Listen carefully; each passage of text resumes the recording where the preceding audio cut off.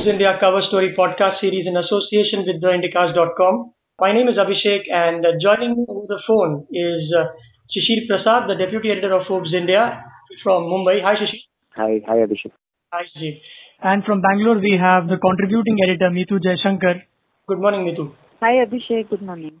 And we also have the special correspondent Ramnath, who has contributed to this issue, and he's joining me from Bangalore. Hi Ramnath. Hi Abhishek, good morning. Good morning. And before we move into the cover story, Shishir, this one's for you. I'm curious to know as to how was the previous cover received. For the ones who missed it, that cover was about the position or the status of the LGBT community, that is the lesbian, gay, bisexual and transgender community in the Indian business, and the cover was titled India Inc.'s Best Kept Secret. So it's been about 14 days since the last one was released. Shishir, how has the feedback been from the audience? I think it surprisingly open-minded, I would say. Most of the feedback that comes either through directly to us or on social media has been that about time somebody did cover this issue. Even in the podcast that was hosted by First Post and Forbes India, which is there on the website, right, it has been well received with one comment, and I quote the comment from the website itself, which says that as an openly gay man at my workplace, discussions like these are the ones which give you hope, and things may not change overnight, he says, or over the weekend, but at least they are being looked into. And I personally thought that is what summarizes the intention of the cover story quite well. There was a lot of talk on the blogosphere also, on Twitter also, on Facebook about this podcast. Yeah, we did a chat actually, Twitter chat with some of the people who were featured in the story. And I think it was fairly well followed. So I think we're glad we did it because Forbes anyway, we sort of focused on business meets society. And this is definitely one of those issues which intersect. And it's worked well for us. That's great. And moving ahead, Mitu, in this cover story, diving into this one, in the past, we've spoken about it on our podcast too, about your cover stories on Mr. K.V. Kamath and a little bit about Mr. Murthy. And this time you've put another familiar face on the cover. It's Mr. Chandra from TCS, or Chandra as he's known as in the circles. So if you could help us with summarizing what this issue's cover story is about, and also the timing of the cover story. Why now?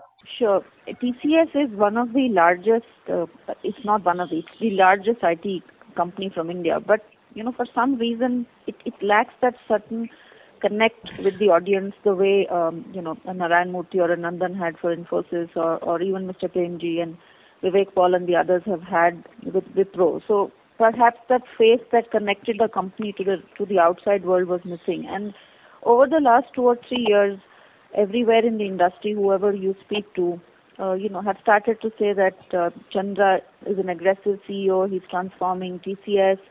And there are lots of anecdotes and stories about how he goes into sales meetings and, he sort of owns the sales room. So the personality of the company has started to come through this CEO. And in the past, they've had very formidable CEOs. S.P. Kohli's stories are legendary, so are Ramadorai's. But Chandra captures the sort of the imagination and also the rise of TCS at a time like this.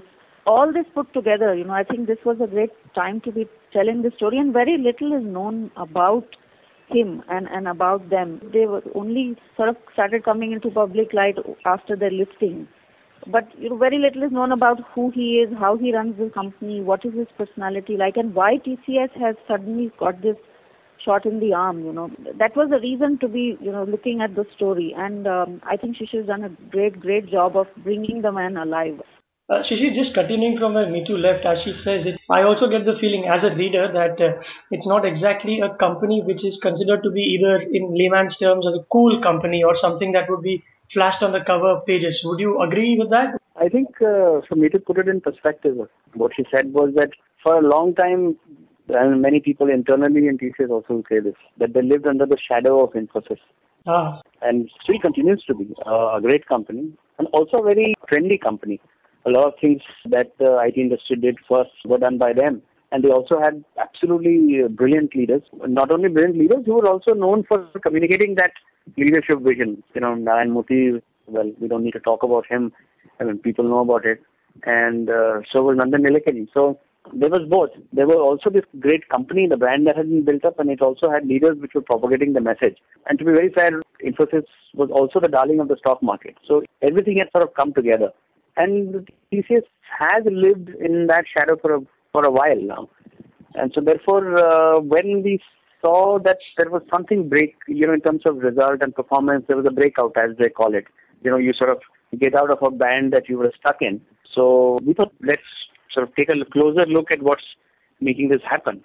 And three things sort of stood out. One was that increased and enhanced aggression from most fronts from the company, a CEO who was considered very energetic. And there was also the very interesting thing of, him having most IT company CEOs. I mean, they are known for being very, very good at customer relations and one side of them, which is the professional side.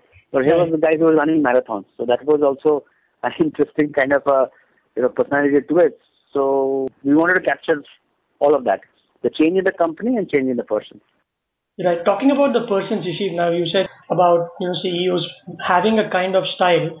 Now, Mitu and I, we have spoken about it in the previous podcast where, I think Mitu, you had mentioned about how Shibu Lal, who is the current CEO of Infosys, he was not part of sales but operations, and he brings something to the table that perhaps Nilekani didn't, or Nilekani brought something else because he was from the sales background and he would close deals in the US markets, working very hard towards that. So how is Chandra as a person, since you've met him up close, if one of the three of you could, help us, how is he and what is his professional style? And of course, we will definitely talk about how does he get the time to run all those marathons, but from the professional perspective, what is his style, if there is one? He's also part of the similar sort of early stock of IT leaders. He's very good in operations. That means he's risen up the ranks. And there are many stories. I mean, there was one guy who was saying how they were reviewing a particular project with Chandra, and this was in the last 1 or 2 years. So basically, Chandra is now in that time he's at the top of the company, right? So they're reviewing the project and they're saying that project is suffering from some performance issues. So this guy asks him, so what's the problem? So he says the program is not executing with the speed that the customer wants. And so Chandra asks him, have you checked the DB2 queries? So which is DB2 is a IBM database. Right. And so this guy has that sort of a memory where he's sort of checking that this is usually a problem in projects like this, that the queries that you execute on this database are usually not properly programmed, and that can cause a performance delay. To cut a long story short, it sort of speaks for a guy who's very thorough in the basic of a software company, which is programming, obviously, and he's known also for his ability to win sales orders. So he's done that round. In fact, he's been through most functions in the company. So an all-rounder, like some of the great leaders in this industry. Mitu, if you want to add something. Yeah, sure. So, see, one of the things that we heard over and over again, especially from customers, was that his association with the company is so long. And even though he's now the CEO, he actually was handling a lot of their top 10 customers. So he was, their account-facing person. So that is the comfort that they have with him and him while leading the rest of the team. So if you've dealt directly with GE or dealt directly with Cisco for a long, long time, you will know exactly what is going right or what is going wrong and what are the issues that, that can be taken care of, how to grow the account. I think that's a huge, huge advantage that he has internally. The other thing is, it's never fair to compare personalities because, each CEO has a style and a different personality. But in my interactions, or from what I've heard, he's clearly a very aggressive person. And they're all very different styles. So, I remember Shishir and I having this conversation about how would you compare or how is he different from, say, Anandan, because so they're both very collegial. They have this very, very good connect with the teams internally, perhaps because they're younger and, and then they grew up with the rest of the team. But also the styles there are certainly a little different. Nandan is very suave, so he'll impress you with his huge network. He knows practically almost everybody in the world.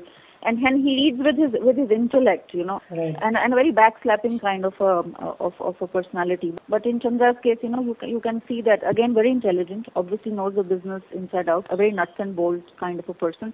And I think in his case, the connect is through his marathon. I mean, I don't know if any other CEO in an IT company who's able to do that and consistently. And I think that helps build up his personality inside and outside a lot. Right. How old was he when he ran his first marathon? Not exactly very young, I suppose. 2008 Mumbai Marathon is the first one that he ran. That's just 3 years ago. And the story of how he sort of started doing it is what we sort of covered in the story. Mm-hmm. Which is essentially, it's a chance conversation with one of his colleagues about, in Chandra used to be a diabetic. So right. They sort of wanted to use a form of exercise to reduce the impact of that. So everybody says that if you do physical exercise, sort of helps that condition. So that's the ostensible trigger for how he started it. But now I think he runs purely because he likes running. He started on his own, then he took up professional training as well. There's a group, I think, Striders they're called, who now train a lot of people inside TCS as well. So the sport has become fairly common. A lot of people, I think about 3,000 or something, 2,000, 3,000 people inside TCS now try and run long distance. Not everybody's a marathoner though, but they do all try and run. So it's a sort of good culture that has sort of spread inside the company. And like Mitu said, running is a mass sport, It's like football. Right. All you need is a decent pair of shoes and you can go running. So it's not like golf where the CEO plays golf, only probably 3 or 4 people can meet him. Exactly. To run. And I was there in Bangalore where they were doing a 10K run. And TCS was one of the key sponsors. Did you run? This was early. Who? Did you run? No, I'm sorry. I wasn't dressed for the occasion. And I wasn't carrying my shoes. But he did a small sort of jog. He also didn't run that day. But you should have seen that there were at least, if my memory serves me correctly, at least 800 to 1,000 TCS employees who were turned up and they were all busy sort of meeting him. It's a good way to, keep in touch with the employees and directly meet them. True.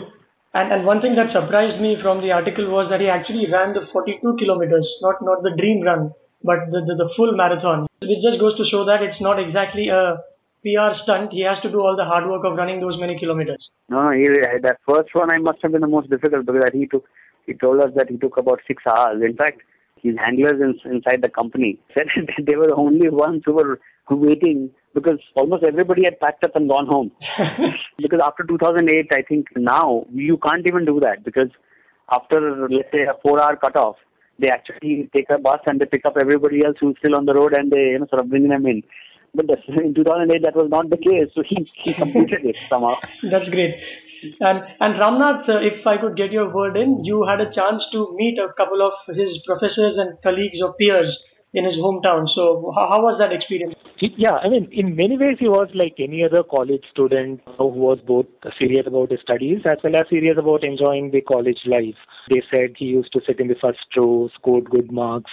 He also went to movies, played cricket, had a lot of friends, spent many hours discussing all topics under the sun, from politics, cinema, whatever. But what they said distinguished him was clarity of thought and a kind of confidence. He did his BSc in an engineering college, and which was Coimbatore Institute of Technology, and later he did MCA again.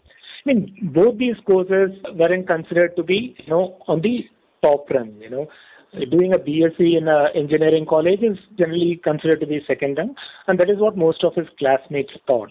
But apparently Chandra went about as if that is exactly what he wanted to do. And something similar to what Shishir just mentioned, how he took 6 hours to finish the marathon. It seems there was a subject when he was in BSc, and at that time the BSc was a new course in CIT. They didn't have syllabus, and they didn't have enough text, the material that they can rely on. And once when they went to the test, to take the exams, almost all the questions seemed to be out of syllabus. They hadn't prepared at all. So one of his friends was telling, he and many others in the class, they just got up and went off. But, there were 4 or 5 of his classmates who sat down and finished the test anyway, and Chandra was one of them.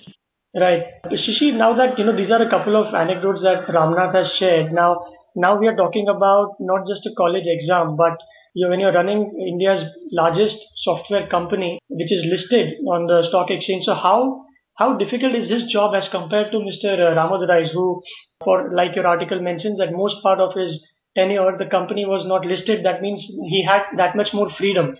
So how much has the stock market come in the way of TCS's success, if it has?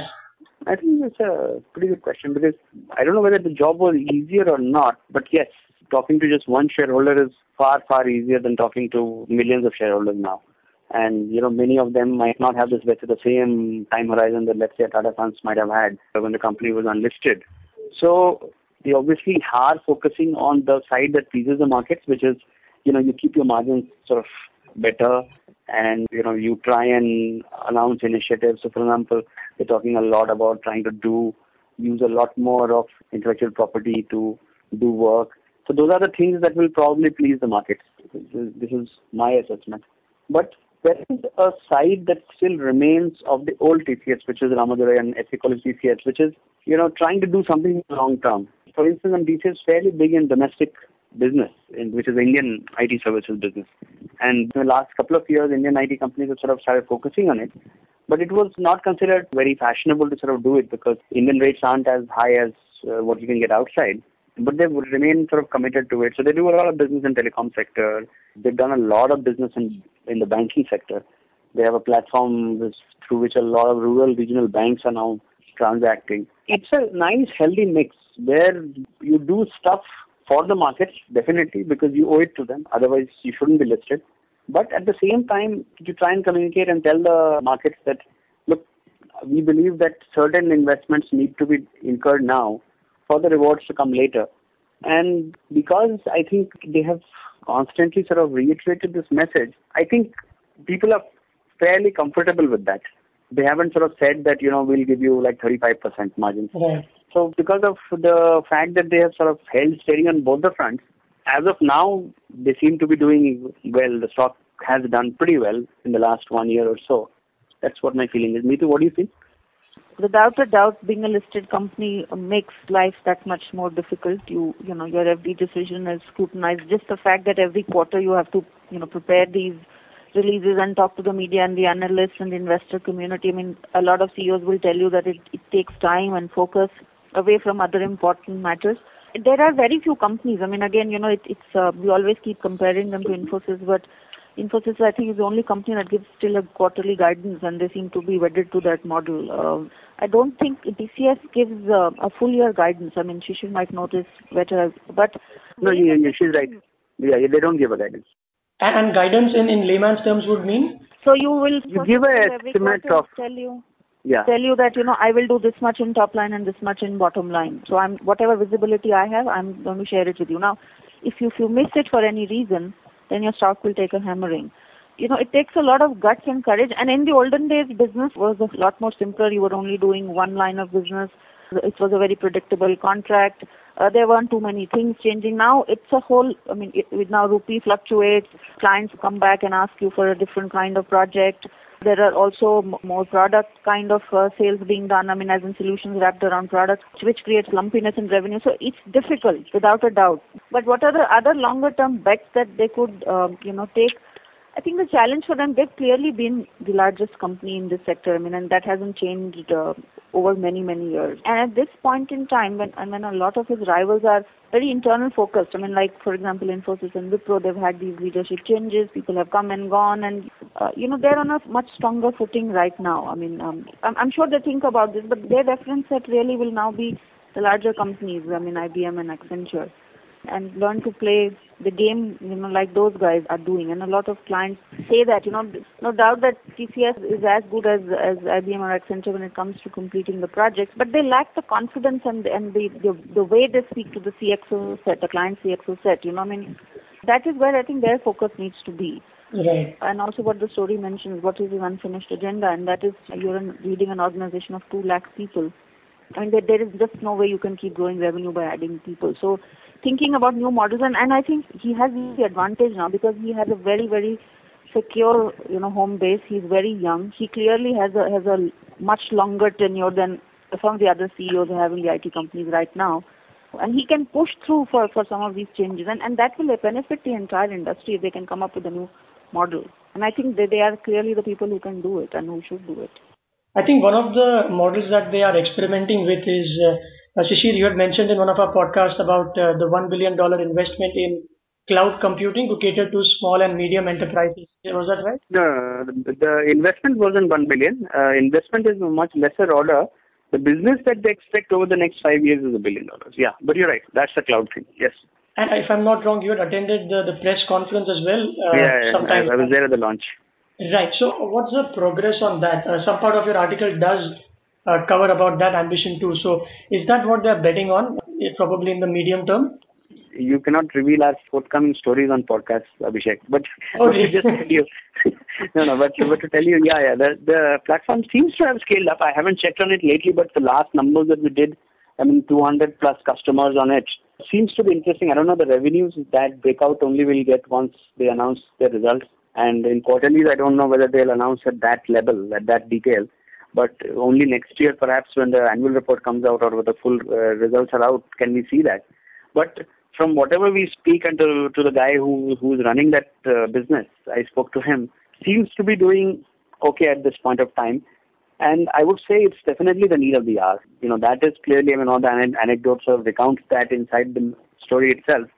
And the fact is a lot of small businesses find it very, very hard to keep up with their IT infrastructure because they don't have the manpower or the money to manage, growing IT infrastructure. So this kind of platform helps them. But we'll have to see how they scale it up. We'll wait for it in one of your stories and perhaps a podcast that will follow. Thank you so much, Shishir, Mitu, and Ramnath for your time. Thank you, Abhishek. Thank you, Abhishek. For the ones listening, please log on to Forbes India's website, that is business.in.com, to get this podcast as well as theindicast.com. And you can also subscribe to Forbes by messaging Forbes to 51818. That's Forbes to 51818. And you can also search us on iTunes. All you need to do is open up iTunes and type in Forbes India and please subscribe. It's free. That's about it. Bye-bye. Bye-bye. Bye.